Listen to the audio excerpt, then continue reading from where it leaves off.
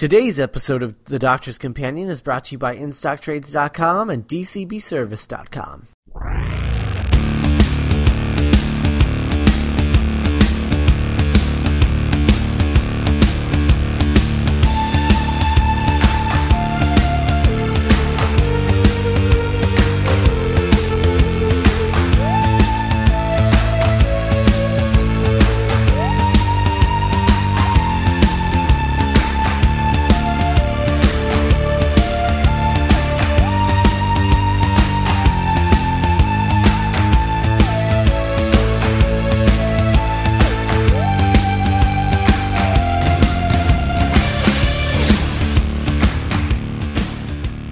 Hello and welcome to another episode of The Doctor's Companion. I'm Scott Corelli. And I'm Matt Smith, but not that Matt Smith. And today we are talking about another Peter Davison story, Fifth Doctor. This one's Kinda. Finally. Yeah. Well, not finally. It was way longer getting to the second episode. Yeah, I think it was about the same because we went through an entire round of, didn't we go through an entire round of Classic Who? I don't remember. Or of New Who, and then we came to this one, and we did Trial of a Time Lord. Oh, yeah, maybe you're right. Yeah. All right, fair enough. Well, it's been a long time. Welcome back, Peter Davison. I've missed you. Woo! I have missed him as well. I have missed him. And, but before we do that, I want to remind everybody that we're from the website GeekShowEntertainment.com, where we like geeky stuff, and occasionally we talk about that stuff, like Doctor Who on podcasts like this one, because Geek Show Entertainment happens to be a podcast network, and new episodes are released sometimes from shows that include The Doctor's Companion, as well as Have You Met Ted, Super Geeks, and previously Movie Night at Geek Show, although this is its last month. Although we do have news at the end of this episode about something happening in the future. So, awesome. Stay tuned for that. And you can listen to those podcasts by streaming them on the website or subscribing to the shows on iTunes. Also, go to the website, join our community, and comment on those episodes, articles, and audio blogs that we regularly post on the site. And if you listen to any of our shows and you like what you hear, help us out by leaving an iTunes review, because that's the way people find our shows and decide maybe they should listen to this. So, maybe. Yeah, maybe. You can also let us know how we're doing with comments, concerns, and suggestions by emailing the show at tdc@geekshow.us. That's TDC as in The Doctor's Companion. All right, so that brings us to the background significance portion of Kinda. There's quite a bit of that, so take it away, Matt. Sure. Real quick, before we talk about Kinda, I just wanted to mention that, oh my gosh, what a happy day. And I know we don't do a lot of news on this, but I mean, how could we not talk about this just really, really briefly? They found 2 new episodes of Doctor Who! Yeah. How cool is that? Actually, you know what? We have not done a reconstructed story yet. No. So we should probably talk about what this means. Well, sure. We're actually discussing one of the reconstructed stories that was partially recovered in a couple weeks, which is very fortuitous, I suppose. But yeah, the way that Doctor Who worked back in the 60s is the BBC didn't think that Doctor Who or any other show would be replayable. And so in order to save cost on videotapes, they would just erase the tapes because, you know, tapes are expensive. So they would just erase the videotape. So, like, they erased the entire run of First and Second Doctor, and I think a vast majority of the Third Doctor as well. But they would farm them out to, you know, the Australian Broadcasting Company or PBS, and it would go all over the place. But the BBC would eventually, like, recall them and say, oh, we want to erase these tapes and get the tapes back because we want to save on some, you know, tapes. So all these stories don't exist. Like, it used to be 108 episodes didn't exist, which means that they just do not exist in the archives. And so, slowly they've been recovering them. The last recovery of any story was in 2004. So this is like the first recovery in like 7 years or something.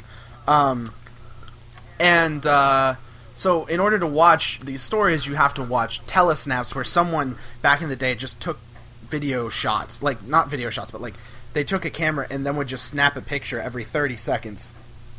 And then you'd have the soundtrack, because all of the soundtracks for all of the stories still exist. So you'd have to watch it through that, and we've not done one on this show yet. We actually have one coming up in January. But a lot of these episodes are missing, and it's really like the dark hole of Doctor Who, which is sad because half of Troughton's episodes don't exist anymore, which is a travesty. But they found some a couple months ago, and they just announced it today. So we got back Galaxy 4 Episode 3. I haven't seen Galaxy 4 yet. But Galaxy 4 Episode 3, which is like the season opener to Hartnell's third season, and the first episode of Galaxy 4 ever. Yeah. So Galaxy 4, before this, like, all you had to assume, like, to know what Galaxy 4 looked like were a bunch of, like, you know, photos of what the TV looked like, so you didn't have any sense of the scope. But people are saying that Derek Martinus, who directed that story, like, really directed the hell out of it, and it made it look really cool. And a lot of the people who have been like criticizing it, like, because it's not a very well received story, criticize it because it's not very interesting. It plods, it doesn't move. But, you know, now people are starting to, like, they can now appreciate at least one episode of it, which is really, really cool. So we have a new story to add to the archives, which is really, really excellent. And the other one that they got was Underwater Menace Episode 2. Previously, only Underwater Menace Episode 3 existed, but now this becomes the first full episode of Patrick Troughton that exists. Nothing exists of his run before this one, but that's huge news. And I mean, we'll talk about Underwater Menace in a couple weeks, but that story, if one episode of that is actually going to exist beyond Part 3, I think Part 2 is as good as any. So it's awesome, good news, and I'm over the moon, and I'm hopeful that we can now recover some more of these. Because there's nothing like this. It's been such a cloud nine all day for me. So yeah. It's amazing too how it happens, because it's always someone who knows nothing about Doctor Who, and they just happen to find out, like, from someone, just some collector that knows nothing about Doctor Who, and someone that's like, man, I really wish we could find more Doctor Who. Oh, I've got some Doctor Who, I think. I mean, that's what the tapes are called. And so they go check it out, and they're like, oh, yeah, these are episodes that we've been missing for 30 years. They're like, oh, yeah, do you want them? There you go. You can have them, I guess. And it's always a situation like that where, like, we could have had these way earlier if this person knew anything about what Doctor Who was or what these missing episodes meant. Mm-hmm. And I just think that's funny. It is. But it's like one of those things where it's like they, you know, film. It just tells you how much film collectors don't know what they have, which is fascinating that they collect films and don't watch them. But I'm not one to judge because I have a vast collection of scripts on my computer and I've read maybe 1% of them. So I'm not one to talk. Yeah. Well, fair enough. So getting back to Kinda. Yes, Kinda. Okay, so Kinda is the third Peter Davison story. If you're following along, we last talked about Four to Doomsday, where Nyssa collapsed on the floor because she collapsed on the floor. That's not brought up in this at all. It's just like, oh, she's feeling ill, let's put her in the TARDIS for 4 episodes to fix her. So, I mean, in terms of that's where we were last time. But this story is it's a little bit of a weird story. It's written by Christopher Bailey, who is a writing professor. He was a playwright at the time, and this was his first ever television work, and he's a Buddhist, and he's interested in all sorts of, like, allegory and mythology. And it's directed by Peter Grimwade, who had previously directed Full Circle and Logopolis, and would go on to direct Earthshock, which, you know, if you watch Earthshock is amazing because of its direction. And he would also go on to write the Time Flight, unfortunately, Modern Undead, and Planet of Fire. And two of the three you love. I love 2 of those stories, yeah. And if you throw in, oh, darn it, I had a great sort of analogy. I forget. But he's a really great director. A fairly strong writer. I mean, Time Flight is bad, but I don't think that was entirely his fault. I mean, it was just a bungle of a story. Right. He says in the thing that if he had directed it, people would love that story. Because he had, and I believe that. Yeah, he had a specific vision for it, and the director that took it over had no idea what was going on. I have no idea what's going on. Why is the master dressed up like that? I don't know. But he's really good, and I like him a lot.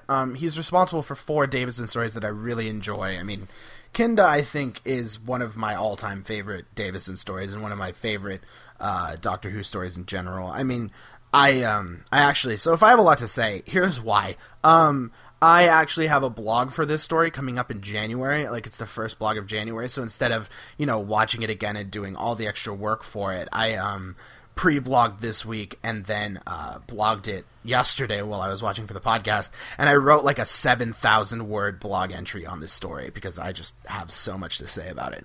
But it's really good, and I mean, you and I were talking ahead of time, like it ages really well, but it is not for the faint of heart because it's not an easy story. Not really. I mean, it's basic. I think it's fairly basic in terms of if you just look at the broad strokes of what's going on, you can kind of figure it out. But where Bailey goes into the abstraction and the bizarre of what he's doing, it just becomes not unintelligible, but very difficult to pull apart. Like, you have to really watch it a couple times and read up on what people think about it and how they analyze it. So there's that. But it's a really good story, and Grimway directs the hell out of it. Everyone acts the hell out of this story. Like, the acting on it is out of this world, if you ask me. But it's good, and so I guess that's where it falls in terms of the background and significance. It's still early days for Davison, but it's it's a lot of fun and very, very interesting, as we're about to find out. So that's what I've got for background and significance on Kinda. All right. Well, before we get started with our discussion of the episode, I'll remind everybody that today's episode is brought to you by InStockTrades.com, where this month you can purchase our book of the month, Why the Last Man Deluxe Edition Hardcover Volume 5 by Brian K. Vaughan and Pia Guerra. And this book is available for only $17.39, which is 42% off the suggested retail price of $29.99. And remember, all orders over $50 get free shipping, so thanks to InStockTrades.com. And you can get all 5 Why the Last Man Deluxe Edition hardcovers from InStock Trades. So if you haven't ever read that series, you should, and shame on you for ignoring me when I'm talking to you right now, because I know you are. I know you're ignoring me because you're like, oh, he's gone into sponsor mode. Off. No. Wake up your brain and listen to me. Why the Last Man is the best comic book ever written. Period. Go read it and buy it from InStockTrades.com. Yeah, I have to reread that soon, and I'm almost not looking forward to it because I know I'm just going to be a mess by the end. Yeah, Bethany just finished it, and she was like crying her brains out. So, well, there you go. How many comic books have you read, listener, that has made you cry? Not enough. Not enough, and definitely not this one. So what are you doing? Go buy this. I feel like we're in bully mode right now. I don't care. Kind of interesting. I don't care. Because I know they're ignoring me because I'm in sponsor mode. And they think, oh, I don't have to listen to this. I'm just going to ignore it and wait for them to talk about Doctor Who again. Well, keep waiting. I think it would be a lot more effective if we had eye contact with them. Yeah. Well, maybe. InStockTrades.com. Order Why the Last Man, and you'll thank me for it. Trust me. All right, so moving on to Kinda. Yes. Yeah. All right, so we start the story with their lame explanation as to why Nyssa collapsed at the end of the last story, which was basically the reason she collapsed is because her contract was up. and they needed to throw her in the TARDIS and hide her there until their contract negotiations were finished. Mm-hmm. So they're like, hey, Nyssa, you look like you need some sleep. And she's like, I think I do need some sleep. Well, go sleep in the TARDIS. We'll have an adventure. Okay, see you guys in 3 episodes. And that's what happens. Yeah, it's not very subtle. Like, you just kind of see her go into the TARDIS, and, like, I remember the first time I was watching, I'm like, she's not going to come out of there for a while. Yeah. And she does not. Like, I bet you they shot the Nyssa scenes on the same day, so, like, Sarah Sutton just had, 3 weeks off work, which does sound lovely. Yeah. So then we meet a small human expedition of 3 people, a scientist and 2 military guys. And can I just say, the lead military guy, is that Sanders? Sanders is the old man. Yeah, Sanders, the old man. He starts, like, working out while, like, Todd, the scientist chick, is, like, talking to him. And, like, I keep waiting for him to just start, like, lifting cannonball weights on a unicycle. Because, seriously... He's so old-timey, it's hilarious. He has a real early 20th century thing going on. Yeah, he runs in place. That's part of his regiment. Running in place. Which is funny because he has this entire dome in which he can do laps, but he's needed in the command center. Yeah. Which is interesting. So yeah, there's these 3 scientists. There used to be 6, but the other 3 have disappeared and never returned because they went out into the jungle. Well, no, there's just the one scientist. The other 2 guys are just military people. Right, sorry. I mean, there's like 6 expedition people who were on the planet, but 3 of them have gone away. And I love one of the things I love about the story, like just right off the bat, and I'll just say it so that we don't have to worry about it too much later, but every line of dialogue, with the exception of 2 scenes in this story, is phenomenal. It is perfect, to the point, crisp, energetic, and it just tells you so much about everything that's going on that it blows my mind every time I start watching. And I don't know if you noticed it, but they convey a lot of information in these scenes, an impressive amount. Yeah. So we learn that Todd is this scientist chick who is, analyzing the planet for colonization, which we learn about later in the episode, and that there's Hindle, who's the security chief, who is constantly paranoid that something is going to happen, and they're on this planet that's filled with these indigenous people called the Kinda, which is like Kinda, but after watching the story, it's Kinda. But before watching the story or knowing anyone who has, you will call it Kinda. You will. Because you don't know the difference. Yeah, but there is a difference. Because the Kinda are kind of awesome. So, I know, lame joke. So, the Dr. Adric and Tegan... Oh, I see what you did there. Very good. I'm a little slow on the uptake, but good job. Yeah, good work. You didn't have to out yourself, sir.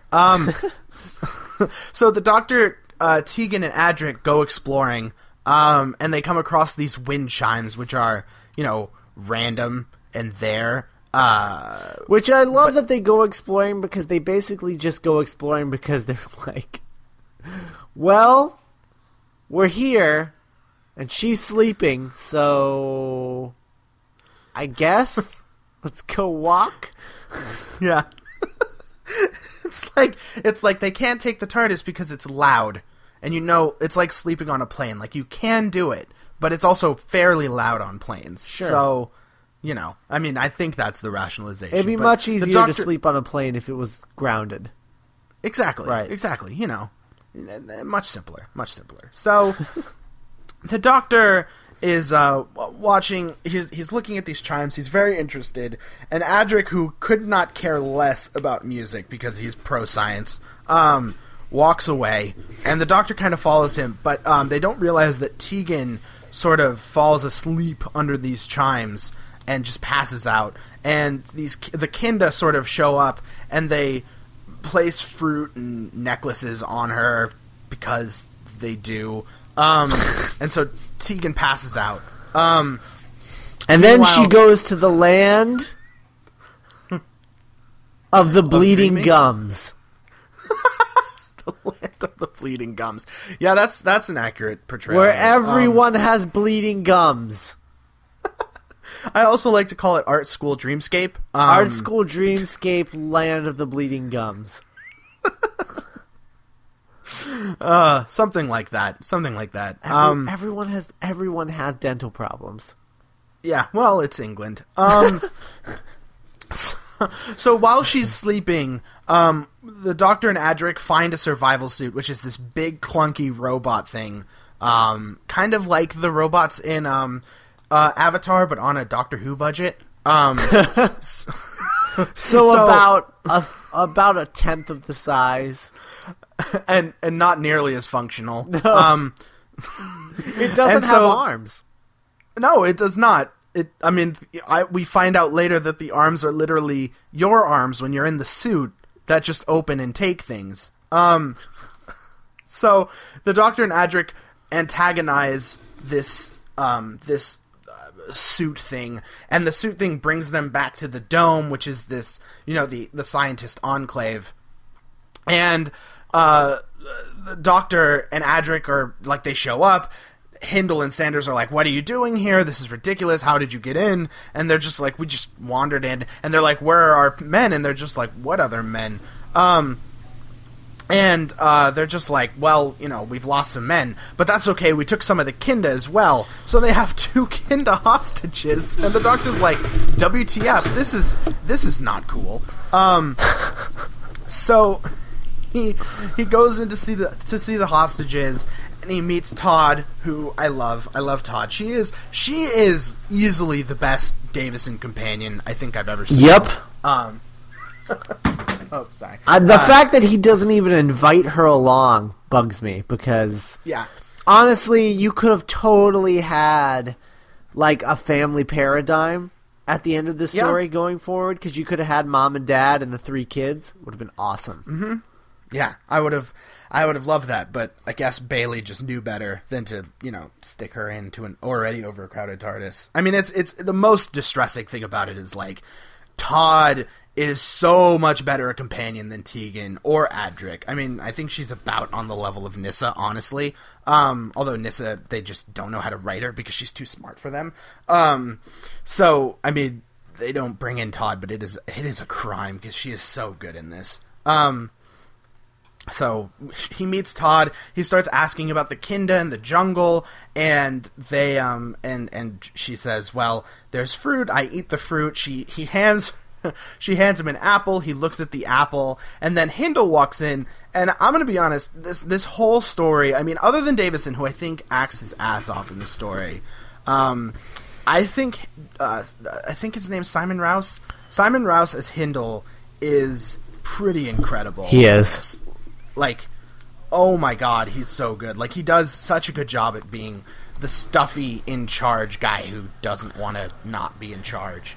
So he's like, how dare you have apples? Give me the apples. And the Doctor goes, I love lines. He goes, an apple a day will keep the... No, never mind. And he just kind of leaves. Which is fantastic. And then we get this super weird scene where Hindle is angry and starts throwing plants, and he's like losing his mind, and he picks up a mirror and looks in the mirror and sees behind him, because the scientist lab and the hostage room are apparently the same room because we're on a Doctor Who budget. And he sees a Kinda, and all of a sudden we get this silent sequence where he lets the Kinda out of their cage. The Kinda put one of their little symbol things on him, like they have these necklaces. They put the necklace on him and then kneel at his feet, and he's like sitting in a desk chair, which I guess is his throne, which means that there's a power shift between Hindle and the Kinda. So that's weird. And their necklaces are double helix. Yeah, which should be important, but apparently isn't. No, it's not. I mean, it's only important because it's one of those things where it's like, you imagine... I mean, it's just... But what Bailey does here is he does a lot of critiquing. Like, the story is a lot about colonialism among a myriad of other things. But he's... the idea is... British people, not just British people, but like Germans and the French at the turn of the 20th century were basically going into Africa and all over the place, and they were just dividing up land and colonizing it and saying, we are the superior beings. Like, it's the whole Rudyard Kipling white man's burden thing. They go in and they assume that they're far superior than all the natives, and then the natives, regardless of whether they are superior of them, are forced to submit to their will. And I think what Bailey is doing here is proving to you, and as he does later, prove that the Kinda are not nearly as primitive as Sanders believes them to be. Same with Hindle. Hindle believes them to be dumb as doornails, but the Kinda clearly aren't. I mean, they're partially psychic, as Todd reveals to the Doctor, even though she can't prove it. And I think that's terribly interesting. But that's one of the things that Bailey does. Like, Bailey introduces a concept, but doesn't necessarily explore it in the most, what does this mean sort of way. He just kind of works his way around it and kind of leads you into thinking these things. So the double helix is kind of a signifier that the Kinda are far smarter than the Earth colonists expect them to be, which is at the very least quite interesting. Sorry, I might go on those tangents. That's just because this story lends itself to them. But there it is. I hope everyone is still with me on this. So we go back to the art school dreamscape of Bleeding Gums. And we come across Tegan, who's walking through this dreamscape, and Grimwade, I mean, honest to God, I don't know what you thought about this, but he directs this so well with just like a spotlight and inky blackness, and it's so gorgeous and abstract and weird. Yeah, and it blows me away in watching it, because it's a stark lighting, and it makes you look pasty and surreal and it's really bizarre for 1980s television. Yeah.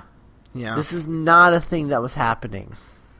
No, not at all. It's a really, really weird sequence. It is. Yeah. I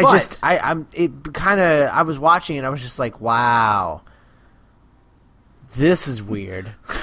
And ahead of its time. I mean, yeah. I don't know if you noticed, this is the sort of thing that I didn't really get the first time, but did you notice that one thing I forgot to mention is at the beginning of the story, the first thing we see in terms of the Doctor and his companions is the Doctor kind of walking through the woods towards the TARDIS. He just went on a quick recon and he came back, and you see Adric and Nyssa playing checkers with each other, and the Doctor kind of messes with them. In this, Tegan comes across two weird looking people who are playing chess, and they're sitting in exactly the same position as Adric and Nyssa are. They're not played by Matthew Waterhouse and Sarah Sutton, but they seem to be very off-putting and stark and criticizing Tegan at the same time. And we'll learn later on that what is happening to Tegan is essentially a breakdown of her psychology. Like, they're just trying to make her really scared. But it's interesting because as soon as they disappear, a weird-looking Bleeding Gums dude shows up, and he's dressed all in white, and it's very stark and very stunning. And he is nothing but terrifying to her, and he's called the Dukat, which, if you think about it, is a reference to Buddhism. It's a spirit of... oh gosh, I don't remember. It's one of the spirits of Dukat, Buddhism, not Dukat, Buddhism. And if you think about it and take the step logically, because Tegan hasn't met anyone on this planet, you could assume in the story that is an allegory for the Doctor. And if you look at it from a perversion of Tegan's psyche, you can see it as a form of the Doctor, all like in her, like how she sees the Doctor, because as we know, Tegan hates the Doctor. Yeah.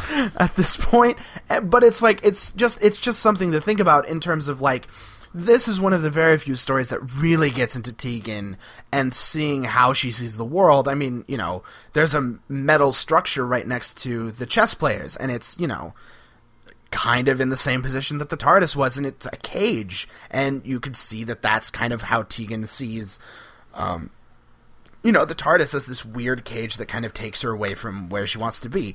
Dukat is suffering, by the way. Right, Dukat suffering. So, if he is Dukat, which does sound a little bit like doctor, like if you kind of pervert the word doctor a little bit, you can get there very easily. So if Dukat is suffering, then, you know, Tegan sees the Doctor as a spirit and tormentor of her own suffering, which is, you know, fascinating. So this, the Dukat torments her and threatens her and basically says, you know, you want to get out of this dreamscape? Okay, try and get out of the dreamscape. And he pulls in another Tegan and says, all right, sit down, you two, and try and figure out who's the real one. And if you figure out who's the real one, I'll let you leave. Which is kind of ballsy as a cliffhanger. For her. Right. Anyways. And then we come back to the dome. Sanders is like, I'm gonna go out for an expedition. I'm gonna be gone for a couple of days. You guys, Hindle, you're in charge. Hold down the fort. See how it goes. Which is a bad idea. It's a bad idea. Because Hindle, as it turns out, and the Doctor is really quick to pick up on this, Hindle is literally just like one bad word. Not bad word, but like one step away from sheer madness. Like old school Shakespearean King Lear Macbeth Hamlet madness. Yeah. It's like instantly a bad idea. Like, it is. The door shuts and then he's just like, I'ma kill you guys. He like pulls out a gun right away. Yeah.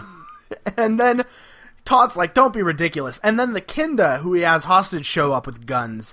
And they're like, and Todd's like, this is ridiculous. Come down from there this instant. And he's like, no. And she's like, you have no power over us. And we get what is, in my opinion, a phenomenal cliffhanger. Not because I thought it so the first time, but because going back in retrospect and knowing what Hindle is capable of later, he says, I have the power of life and death over all of you, in an amazing delivery, an amazing sort of last moment, and just the shot of the Doctor at the end going, uh-oh, is genius. It's awesome. The thing that takes away from it is the repetition of the cliffhanger in part 2, and then immediately cutting away to something random that has nothing to do with that. It takes away from the cliffhanger. But on its own, if you were just watching this all in a row without any repetition somehow, if you had edited it together, it would be awesome. Omnibus it. Yeah. It would be awesome. Mm-hmm. Yep. So yeah, we go into part 1. 2, and the randomness that I was talking about was Sanders in his robot riding around the Kinda village. And when Pana, a female shaman, sees him, or hears him because she's blind, hears him, and she's just like, hey, Karuna, what is that? She's like, there's some dude in a robot. We'll make it stop. Of course, she said it like really like wise and old person-y and blind. Yeah. Mm-hmm. Yeah.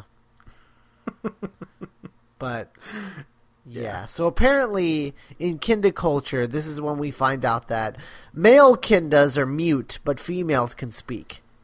Mm-hmm. And the males can't speak because speaking is a sign of wisdom, which is an amazing concept, I think. Like, just in terms of sheer, oh my god, what is that? Mm-hmm. It's awesome. Because that's just clever and deeply philosophical, too. You know, partially explains why the Kinda follow Hindle, because of all the people who speak, he is clearly the loudest. Right. And clearly the speakiest. Right. But yeah. So then this male Kinda, Eris, shows up, and he's like really upset about something. And so Pana, the blind Kinda, tells Karuna, this younger Kinda chick, to read him telepathically, and she's like, "Oh, he's in great pain and he's angry." And it turns out that one of those two Kindas that Hindle has captured is his brother. Mm-hmm. And he's really pissed off about it, obviously. So then the doctor, Adric and Todd, the scientist chick, they're locked in a cell, and which then leads to one of my favorite moments in this whole 4-part series, which is Adric just like doing the simplest the magic trick that your uncle does and thinks is so cool. He does that to the doctor, and the doctor's just like, "Whoa, what? You just pulled that coin out of my ear?" Like, he's just fascinated. And he keeps trying to do it himself, and it's not working out so well. Which I just found so awesome and so perfect for Davison's doctor. Yeah, it's so childlike and, full of the wonder of, how have I not seen that before? which is amazing. It's so funny. Like, I just keep waiting for him to, like, clap happily. Like, ah! Where'd it go? I don't understand. Yeah. It's so funny. He had, like, the expression of, like, a little kid when you play peekaboo. Yeah. Yeah. Yeah. It was really funny. It was really good. And that's the thing I love about Bailey. Like, Bailey, more than any other Doctor, understands the Fifth Doctor. And I don't know how he did this, because this was commissioned before Davison had even been cast. And that's ridiculous. Like, Davison, like, really just dials into the script, and Bailey kind of dials into Davison's interpretation, and they complement each other so well. And it's amazing. It's amazing. I love it so much. So while that's happening, while my favorite thing in the serial is happening, my equally favorite thing is happening in another room, which is Hindle dresses all the Kinda hostages like they're going on safari. They've got the little safari hats, and they're all in, like, khaki uniforms. It's amazing. It's amazing. It is, and it's so bizarre. Like, it also leads to Hindle, who has amazing lines in this story as well. Like, he says, "Show me your fingernails. We must have clean fingernails," because by this point, Hindle... Well, what's amazing is, like, you can tell that Hindle has descended into madness. But what you don't know is that this is nowhere close to the final level of madness that Hindle's going to descend to. It's awesome. It's so awesome. And it's like, I love that the story builds on old-timey uniforms. Like, when I look at Sanders wearing the uniform and the really silly hat, I'm instantly reminded of someone like Rudyard Kipling or, the Jungle Book with those ridiculous outfits. Because it's so silly. But it also dates it really well. And I like that sort of aesthetic choice that Grimwade makes with it. I love that. So, yeah. Yeah, absolutely. Yeah. So then we get a sequence where we flash back to Sanders, Panna, and Karuna, and Karuna's like, "You can't have this box," and Sanders is like, "I really want the box. Give me the box." And Panna's like, "No, seriously, you don't want the box," and he's like, "No, seriously, give me the box." So they're like, "All right, here's the box," and then he gets struck by a bunch of psychic force. And it's all colorful and messed up. And he gets pretty messed up and turns into a 5-year-old, basically. Yes, which we'll be talking about in a little bit. My favorite thing about that, though, is, like, the doors to the survival suit open up, and it's just, like, you just see his hands kind of walk out, like it's like some bizarre science experiment, which I think is just genius. Uh-huh. It's so funny. Yeah. Also, Hindle wants to burn the forest. Yeah, he does. Not unlike miles. Avatar. Yeah, 50 miles of this forest. He wants it gone. He really wants that. What was that thing they were trying to take from the Unobtainium. Unobtainium. Because because it's unobtainable. Right. See how clever James Cameron was? He was kind of clever. He was really great at coming up with really scientific names for fake things. Well, they can't obtain it, so it's unobtainable. Liam. Perfect. Exactly. That's the thing. And then someone's like, doesn't that sound dumb? He's right. He's like, you're right. Unobtainable-ium is stupid. Unobtainium, much better. Yeah, that just rolls off the tongue. Much better. Unobtainium. Nobody will be able to put two and two together. But, so yeah, Hindle wants to burn the forest down using a combination of fire and acid, which, seems pretty devastating. But Hindle wants to do this because he thinks the trees are conspiring against him. Because he's crazy. He's nuts! And the seeds and the spores are, trying to get in, but he's safe in his dome, so all he has to do is just burn the forest down, and then it's going to be okay. And then at this point, he explains this plan to the Doctor and Adric, and Adric's just like, I'm with this guy. Sounds like a good plan. I'm with you. And it was like, great. Good to be on your side. Adric basically saying, hey, remember that plan that didn't work out so well in the last episode? I'm going to do that again. Exactly. In an effort to make it work this time. The only plan I know is to side with the villains until I can figure out a way to beat them from the inside. That's the only plan I know. I just want to sign with the guy who is not my ride. Yeah. That's what I want to do. Which, if you've ever been to a party, is a bad idea. Oh, yeah. I would not recommend that at all. Because how will you get home? That's my question. There's no math on this planet, Adric. What are you doing? There's a lot of nature. There is no math in nature. I mean, you can make it. They've got chimes hanging from trees. This is your nightmare. What are you doing? He's like, well, I like this dome. It's a nice dome. It's very spherical. And as you know, spheres are geometrically perfect. So I'm right at home right now. I'm good. I'm good. So yeah, Adric totally betrays the Doctor, seemingly. And says, I'm with you because you seem like the smart one on the team, which instantly either colors Adric as a complete stupid head or as a genius because the Doctor will not side with Hindle no matter what. And then within 5 minutes, he gets access to the cell key and then tries to sneak it to the Doctor. Not smart, Adric. Like, no. Gain Hindle's trust a little bit longer than 5 minutes.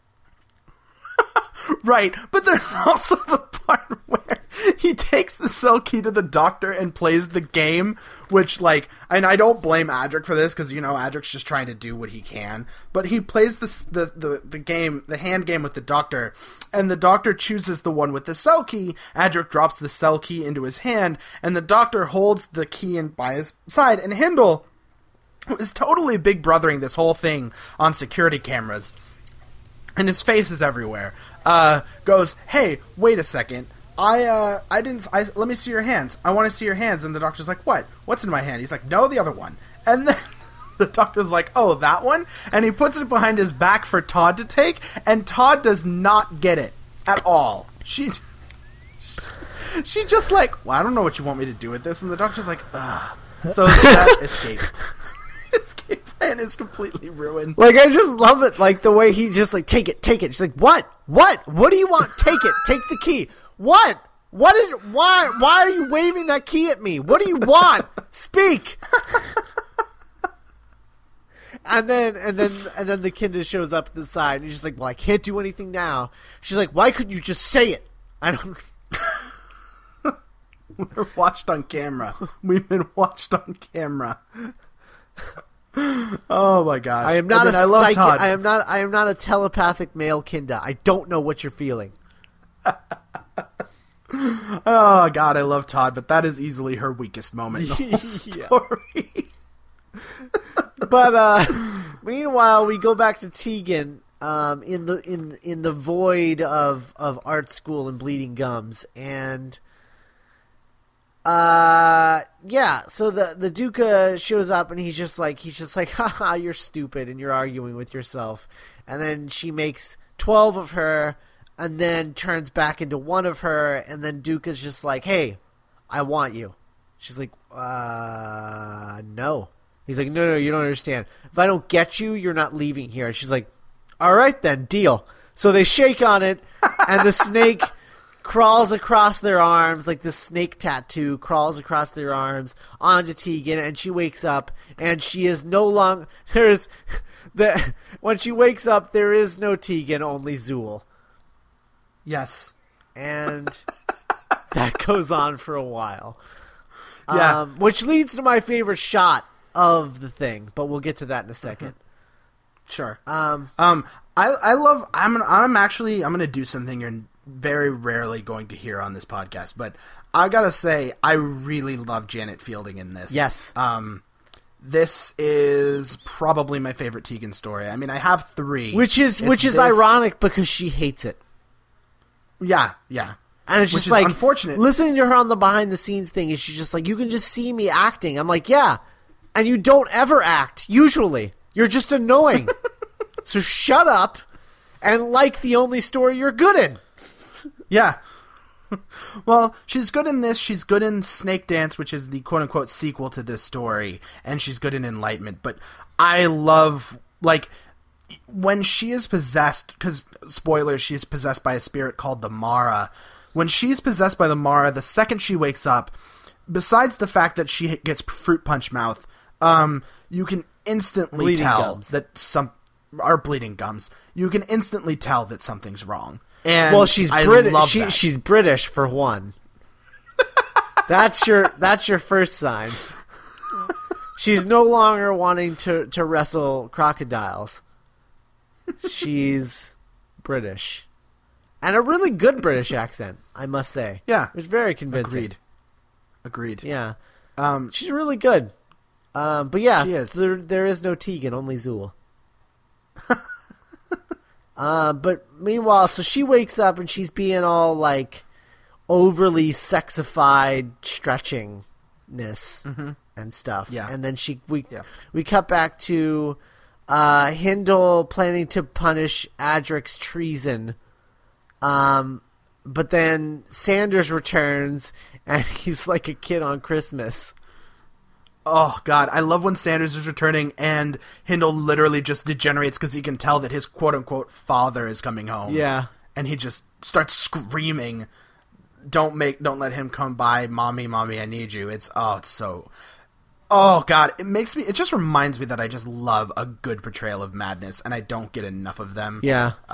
So good. He blew me away in this. Absolutely. He did. And it's telling because, like, everyone in this story is on the ball except for Adric. Yeah. And Adric is rarely on the ball. Sure. But, like, the problem is, like, I think Adric would have been normal Adric, but, like, everyone is acting their ass off in this. And, I mean, it's telling that Hindle, Simon Rouse, is, you know, a king among giants in this. Yeah. Like, it's amazing. And, like, they say it on the behind the scenes, like, you have to give him props because he just went for it. Like, yeah, he did. It's way over the top, but he just went for it. Yep. And, oh, God, it pays off so good. Yep. Absolutely. So then Sanders gives that box thing to Hindle, and Hindle's like, I don't want that thing. He's just terrified by it.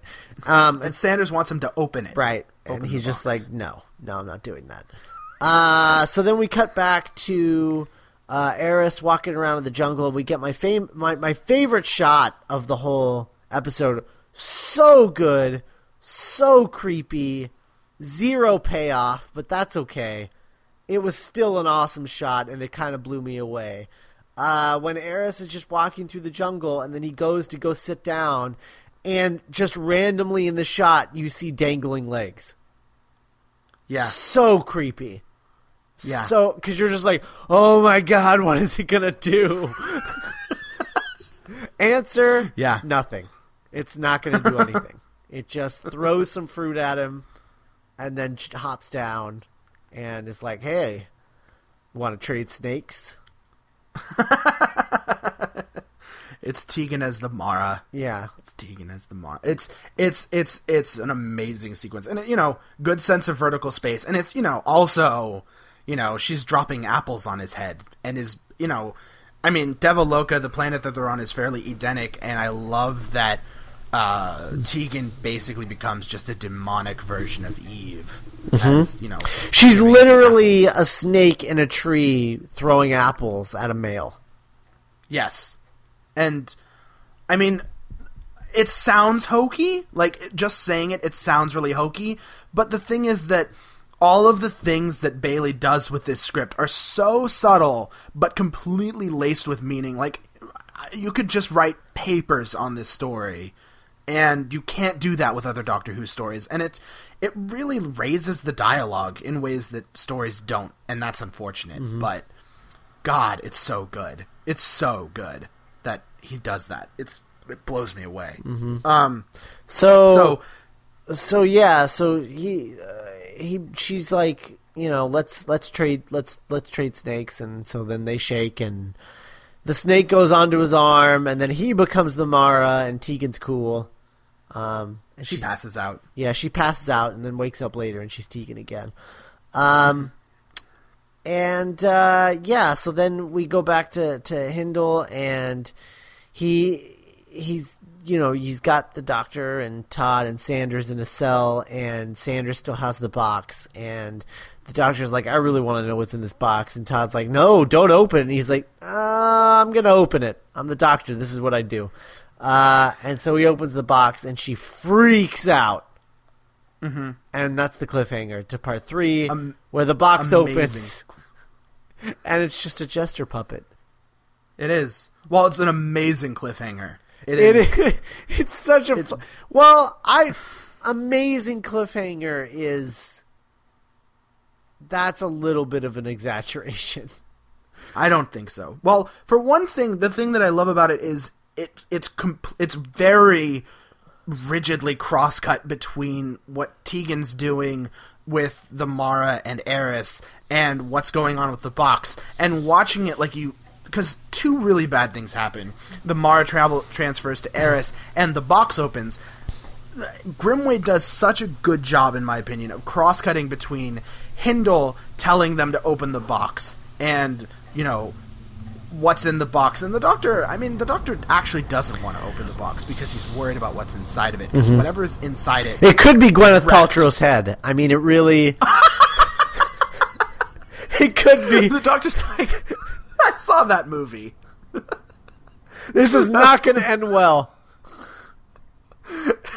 It does end with someone getting shot. But it's like it's a breathtaking. I think it's a breathtaking cliffhanger. Like it cuts. It's so effectively cut and managed that by the time that the box opens and we cut to Todd's scream, like I normally hate that sort of cliffhanger, but that reaction is so strong that it just bleeds really. I love it. I think it's so strong. Third one, I'll give you. I don't really like the third one so much. But this one blows me away. When I was watching it, I watched it twice because I couldn't handle how awesome it was. That's weird. I actually watched it twice too, but I watched it twice because I thought I missed something. And I did not. No, because all that popped out was a jester puppet. You're right. Right. Jester puppet pops out. Everybody laughs, and then the Doctor's like, "Oh, the Kinda have a sense of humor." Hindle's pissed off, and then they stare into the box, and they realize that the Doctor and Todd, they have like this shared psychic experience, and they receive like a summons from the blind chick and Karuna. Mm-hmm. And so then the dome's like power flickers out, and the cell doors open, and Todd and the Doctor exit and run out into the forest. Yeah, they run out into the forest, and Sanders is left in a daze. Because he is a child. He is a child. Yes. He's a child. So then, we go back to like while Hindle is trying to decide like what he should, like how he should destroy the dome with explosives.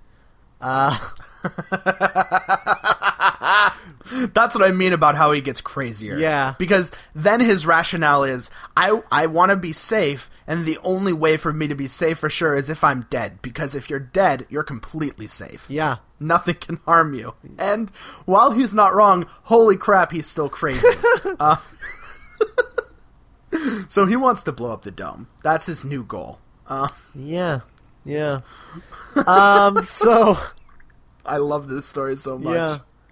So the Doctor and Todd are led into the Kinda town by a jester. This jester guy that's doing backflips and stuff. And so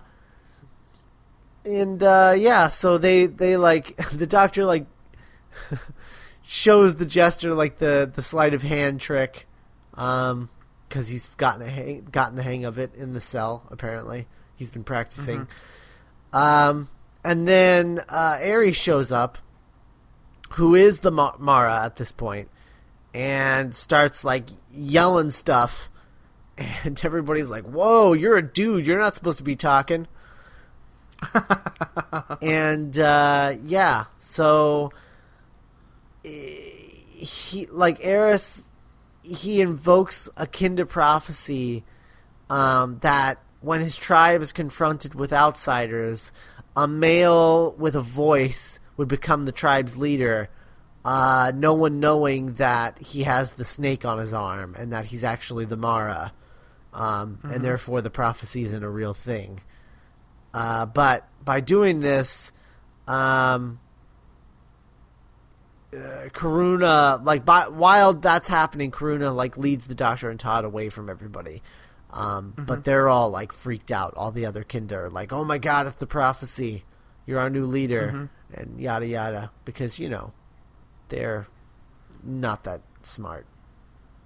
Yeah. Well, I mean, it's easily because they are a primitive species, but they're not. Right. And they're easily taken advantage of because the Mara does pretend to be their prophet and does a convincing job of it. I mean, it's just he wraps a bush around his arm, but other than that, I mean, it's pretty, right there. Yeah.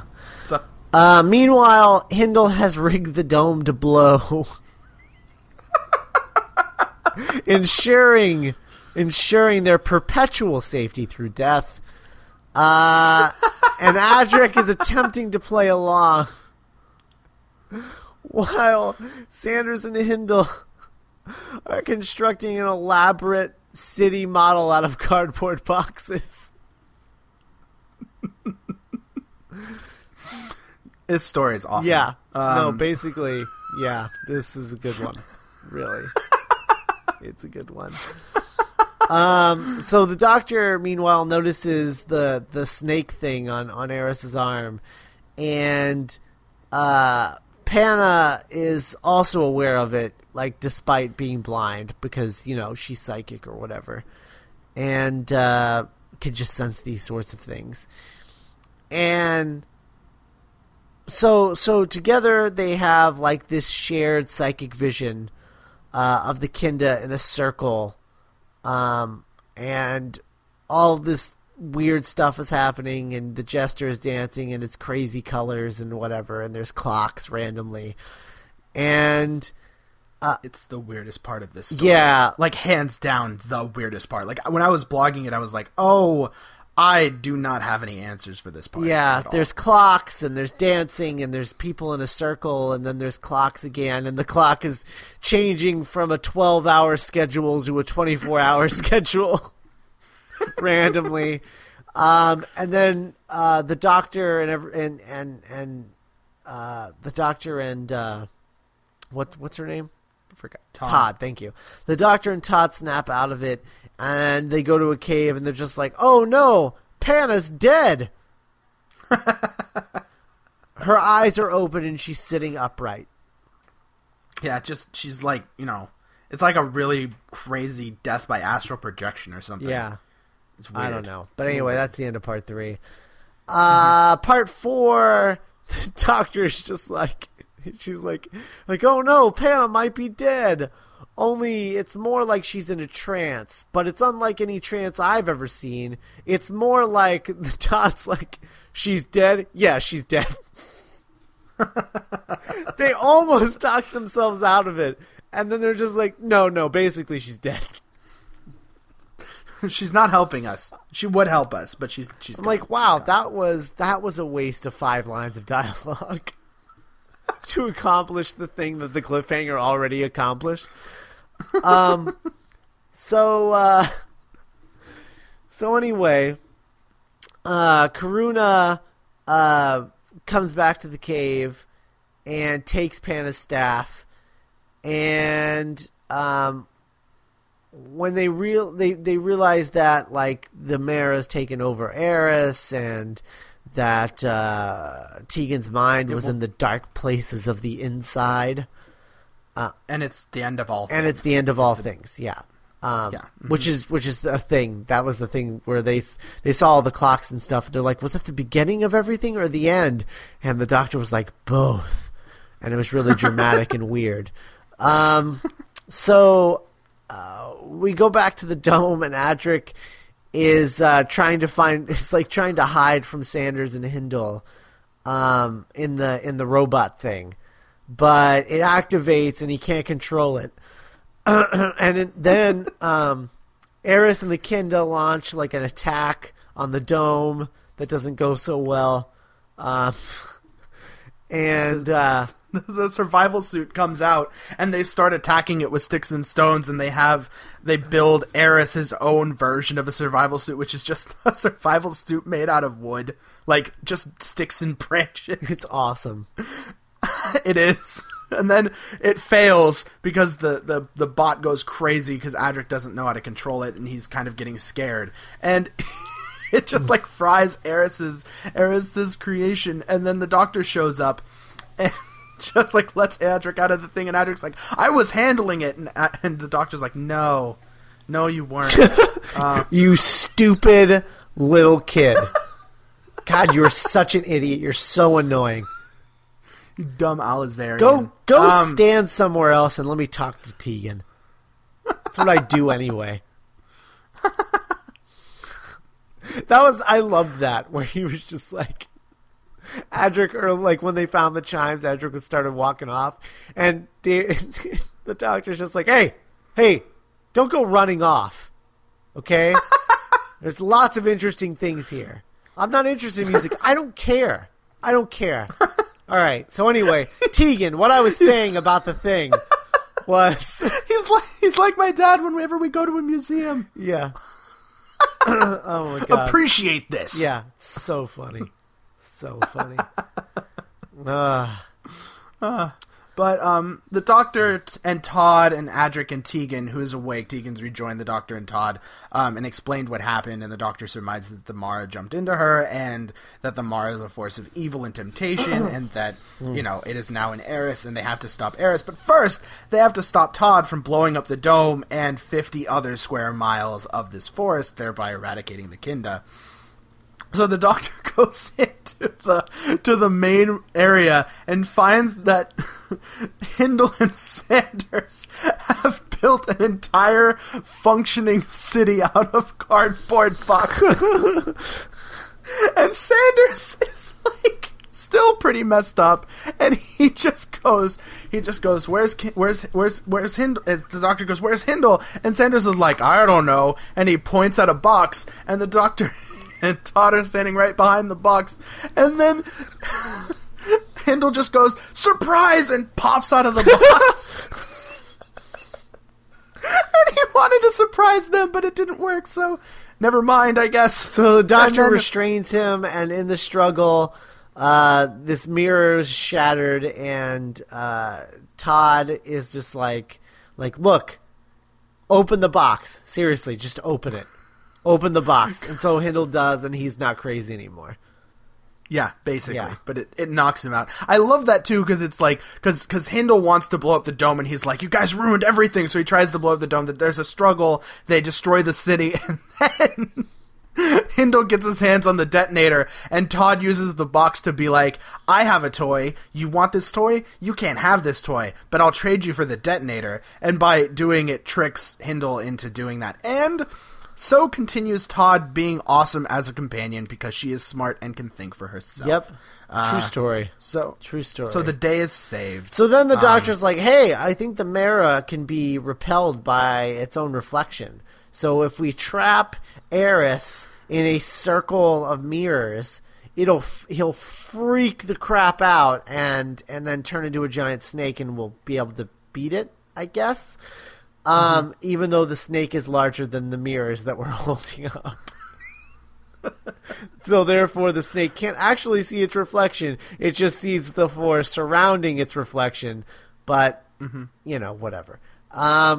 So anyway, so they get these solar reflective panels, and they surround Eris in it, and then he turns into the Mara separates itself from Eris, and they drag Eris out, and then it starts as a little snake and then grows into a giant snake. And there's two versions of this. One is with the original snake, which is just this paper mache monstrosity,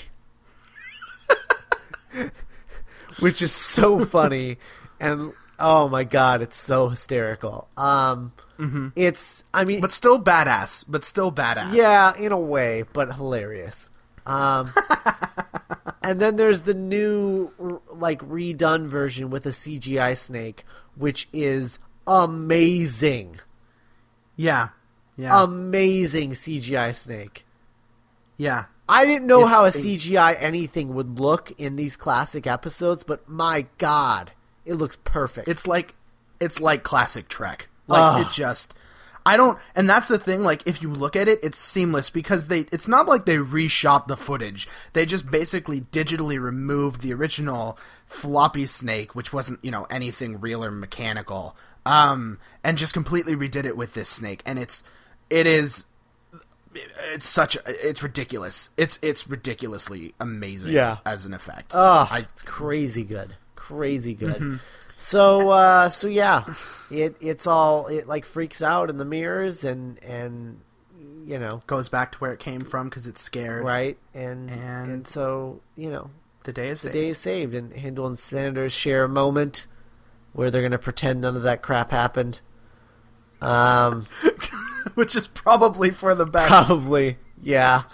More than probably, definitely for the best. They did make little construction paper people. That was a thing. And that was... I love when Hindle compliments it. That's really good. And it's just it's just the worst construction paper person you could possibly... it's awful. It is the worst thing. And Hindle is being so supportive of Hander's artistic abilities. Really, wow. Yeah. Wow. Yeah. But anyway, so yeah, the day is saved, and Adric Tegan and the Doctor return to the TARDIS, and Nissa's like, yeah, that was a good rest, and they're like, screw you, Nyssa, and they all leave. And the day is over. Yeah. The day is saved. Holy crap, I want to watch this story again. It's so good. It really is. And it only gets better. That's the crazy thing. Every time I watch it, I pick up something new. And it's amazing. Yeah. It's so amazing. I really loved this. Good. I'm so glad. This is great. Mm-hmm. Absolutely great. So before we move on, I want to remind everybody that we're also sponsored by DCBService.com, where you can order all your monthly comic book statues, action figures, T-shirts, anything you can get from a local comic book shop. You can get from DCBService.com. 3 months in advance is when you place your orders, and when you do that, and you don't have to order 3 months in advance. That's just how you get the biggest discount. But you can there's monthly discount specials of 75% off certain titles. And then also regular discounts of around 40% off. And you can ship as often as you like within the month. So you can ship weekly, bi-weekly, every 3 weeks, monthly, whatever you want. And you only pay $6.25 in flat rate shipping, no matter how large or small your order is. So thanks to DCBService.com. If you don't have a local comic book shop, go there.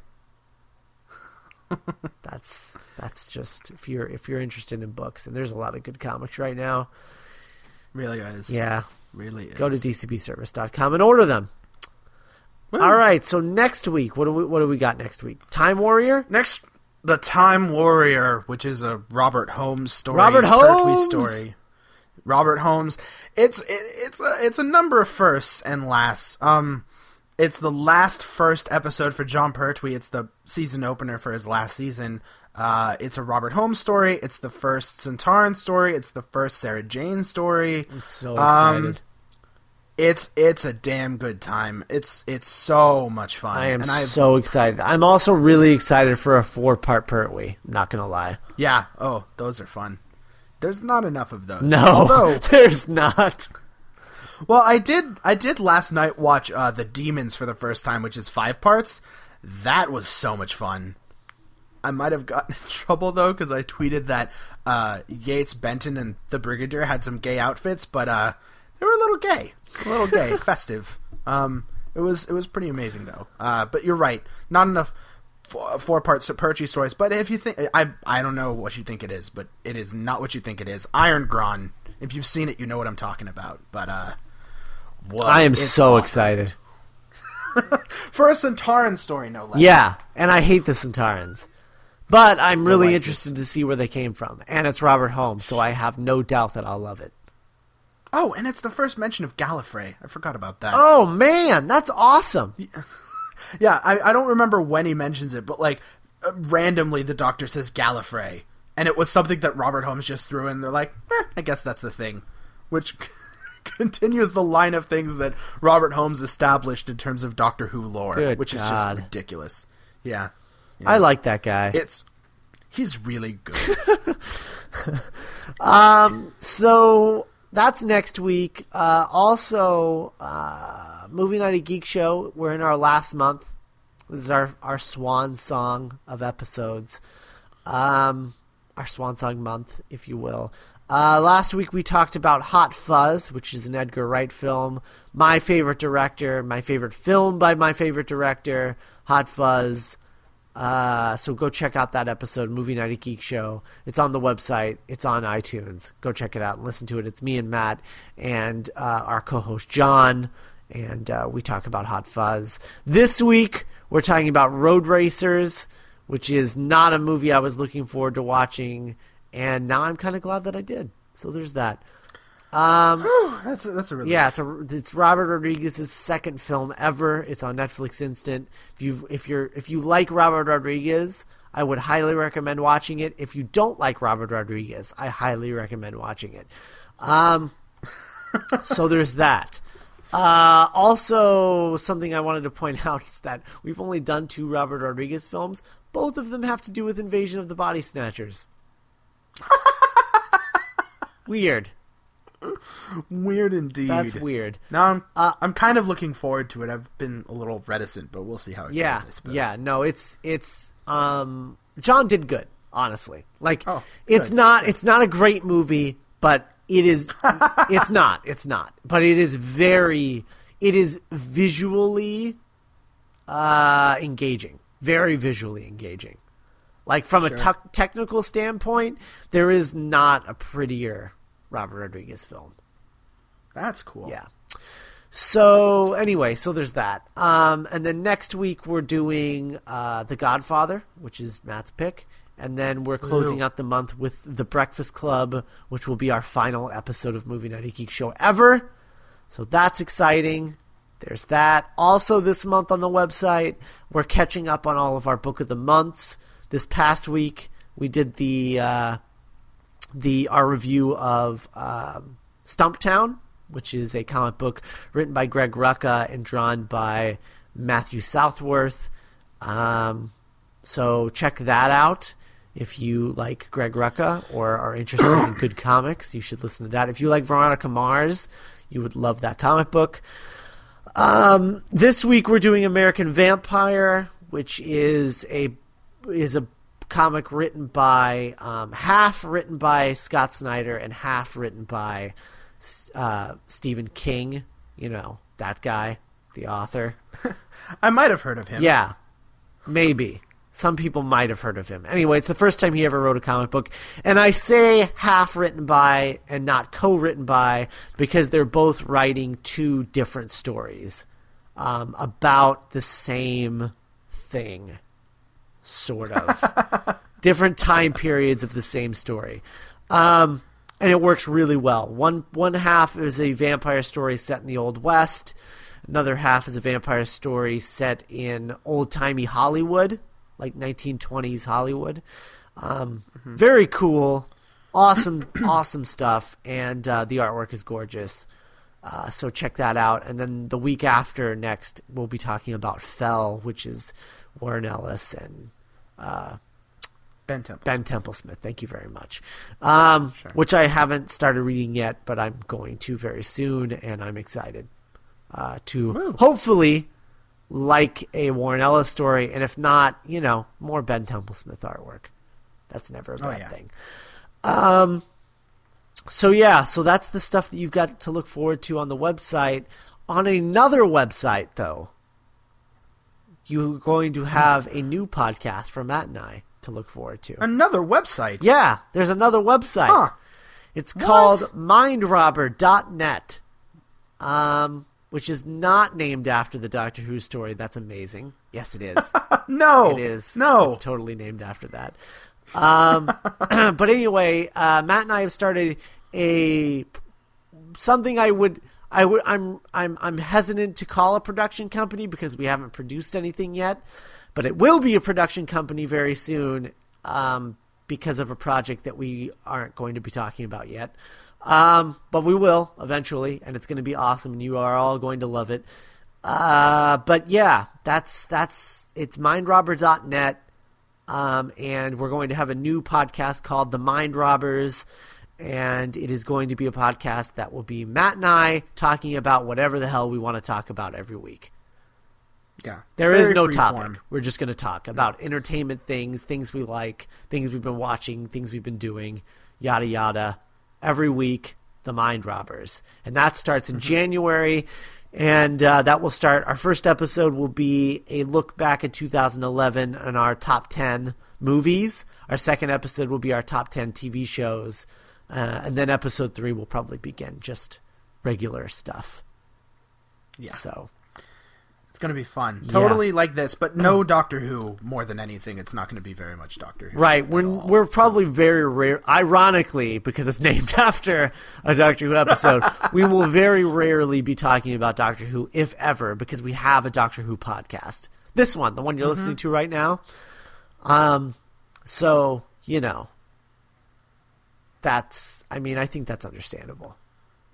And the website, Scott and I did a lot of talking before we went out and did it, but it's just, if you go there expecting a fully functional website on, tons of stuff, it's not going to be that. We don't have the time to maintain a website. We're not interested in website-ness.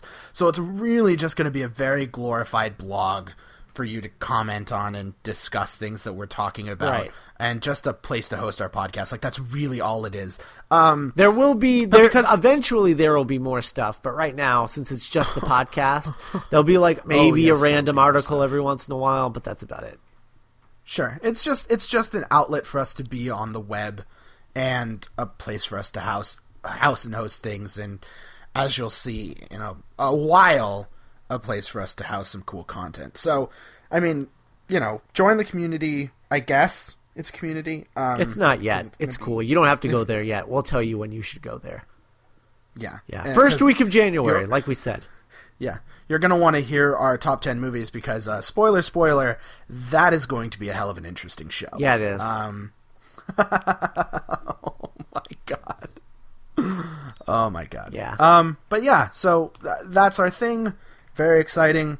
We might move the Doctor's Companion over. If someone knows how to do that, we would enjoy that, and we would let you do that. Mm-hmm. But yeah, for now it's we're almost all leaving Geek Show, except for this show, unless somebody can tell us how to move that to the new site, and in which case we'll be leaving totally. Yeah. I'm going to be honest, I am not very tech savvy. So Neither am I. That. I don't know this stuff.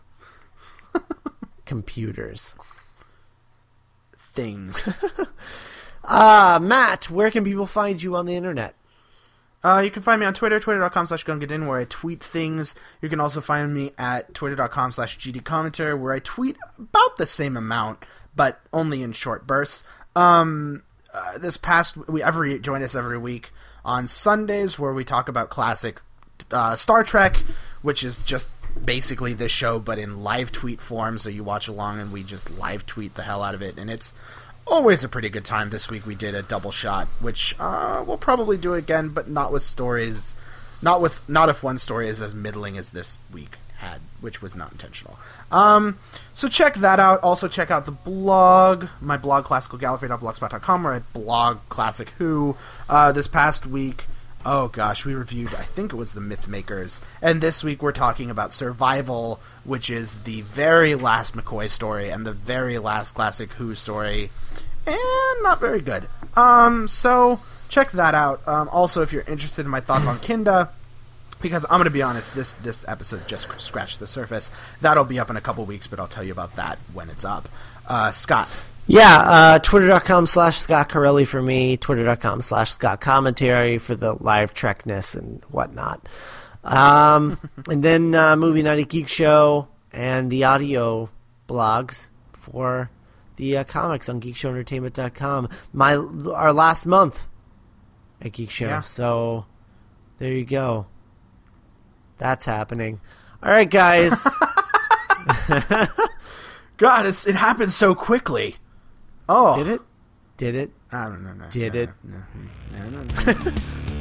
All right, guys. We'll talk to you next week with the Time Warrior. Bye, guys.